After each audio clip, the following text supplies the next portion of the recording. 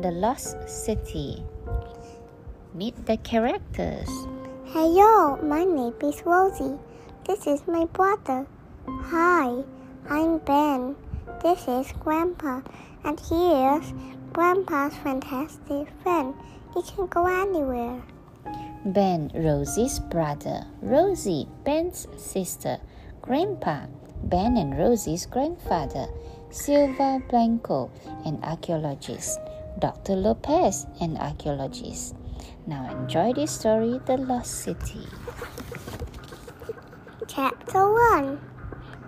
Have you ever heard of the lost city of gold? The woman asked. Her name was Silva Blanco. She was an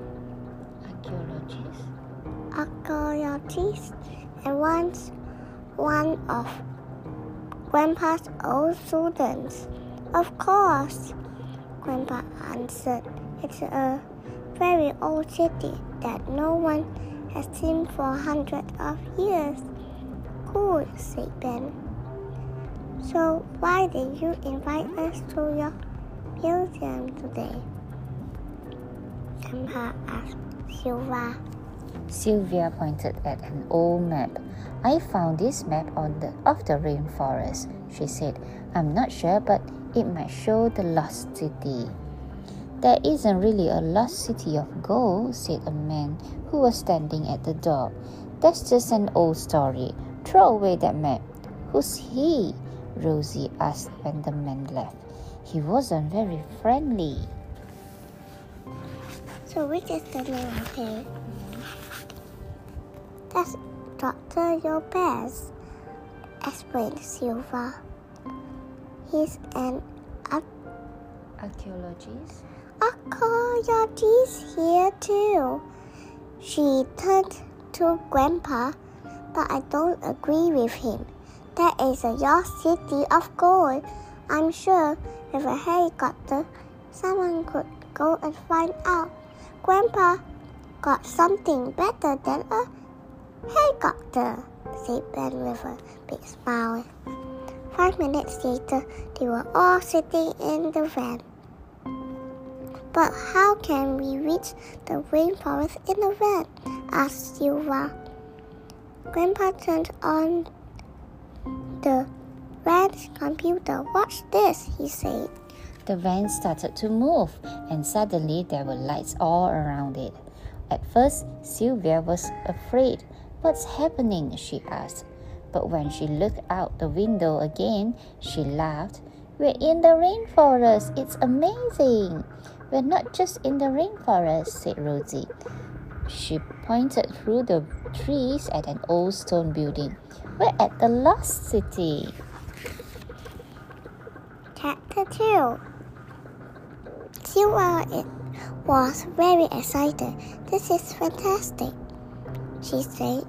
You are the first people to see this city for more than 400 years. As they walked around the city, Silva told the others around it about it.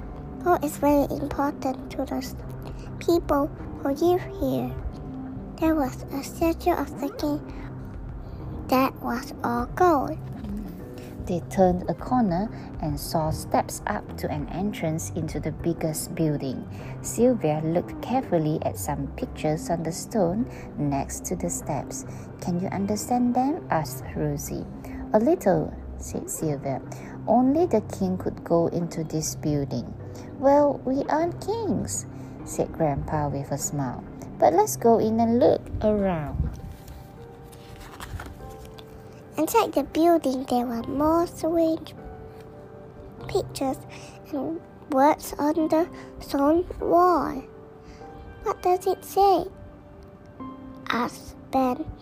Silva read slowly. It says, if bad people try to take the king's statue, terrible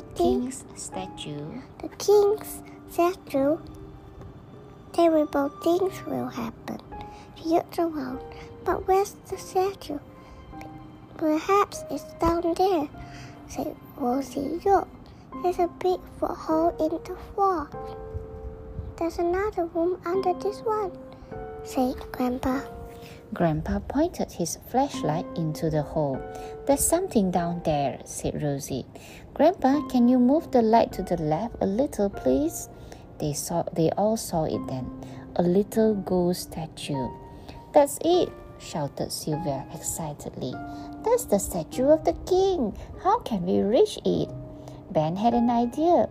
Have you got any ropes in your bag, Grandpa? He asked. Chapter 3. Are your feet touching the floor yet, Ben? asked Rosie. Yes, answered Ben. He looked at the little gold statue. It stood on a big stone base. Be careful with it, Sylvia said. Gold's very heavy. With both hands, Ben carefully picked up the statue. You're right, he said. It is heavy. Suddenly, there was a strange sound. What's that? asked Rosie. It was the sound of stones moving. Look, Ben, shouted Grandpa. There are little doors all around you, and they're opening. Something was moving behind the doors. Snakes! Uh-oh. There was no time for Ben to climb up. Ben, said Sylvia, put the statue down on the base again. Quickly, Ben put the statue on the base again. The little doors closed again before the snakes could reach them. Now climb up, please, Rosie told her brother. But Ben was looking around the room. At last, he picked up a large stone. This one feels right, he said. Can I just try something, Grandpa? He stood in front of the gold statue with the stone in his hands. 1, 2, 3. Ben put the heavy stone down on the base. Then he raised the statue off the base. Everyone waited for the strange sound, but it didn't come. The little doors didn't open. Well done, said Sylvia. Now we can take the statue to the museum and study it. But then Rosie said, Wait, I can hear something outside. It's a helicopter. Beep, beep, beep. Chapter 4. A big man went into the building and 5 more people followed him. Don't move, shouted the big man. If you do, we will. What we tell you, you'll be okay. He looked at his watch and spoke to the people who were with him. The helicopter will come back in 10 minutes. We have to be ready for it. It won't wait. The statue's down there, said the woman. A boy has it. The big man looked into the hole, then shouted to Ben, Tie that rope around the statue, boy. Do what he says, Ben, said Grandpa. When the rope was ready, the big man pulled the statue up. You can't take the gold statue, Sylvia said. Archaeologists must study it. The big man laughed. We work for someone who wants to sell it, not study it. Suddenly, something moved on the statue, a snake. The big man was too afraid to think. He just threw the statue down into the hole again. No, shouted the woman. The statue fell, but it didn't hit Ben. It hit the stone that was sitting on the base. Both the stone and the statue fell to the floor. Boom! The same strange sound started again, and the little doors began to open. The other snakes were already at the doors, and they moved quickly into the room.